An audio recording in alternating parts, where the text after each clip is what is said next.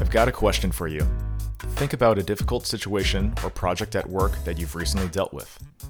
Now think about if that could have been solved with better alignment across your company, less bureaucracy, or more inspiring leadership and culture. I don't think you're the only one here. From speaking to friends and colleagues, it seems that these problems are all too common, and the results are not good. Low employee productivity, misaligned incentives, and ultimately an inability to serve your customers. It seems that the structure and design of organizations, and ultimately people, need to be given as much attention as the business, product, and technology strategy.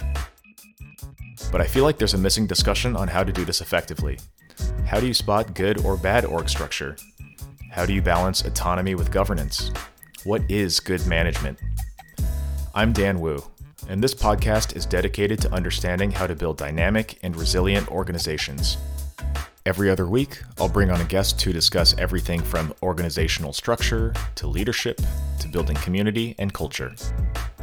I believe that a business is only as good as the people behind it. You can find more info and subscribe to our bi-weekly newsletter at reorgpod.com.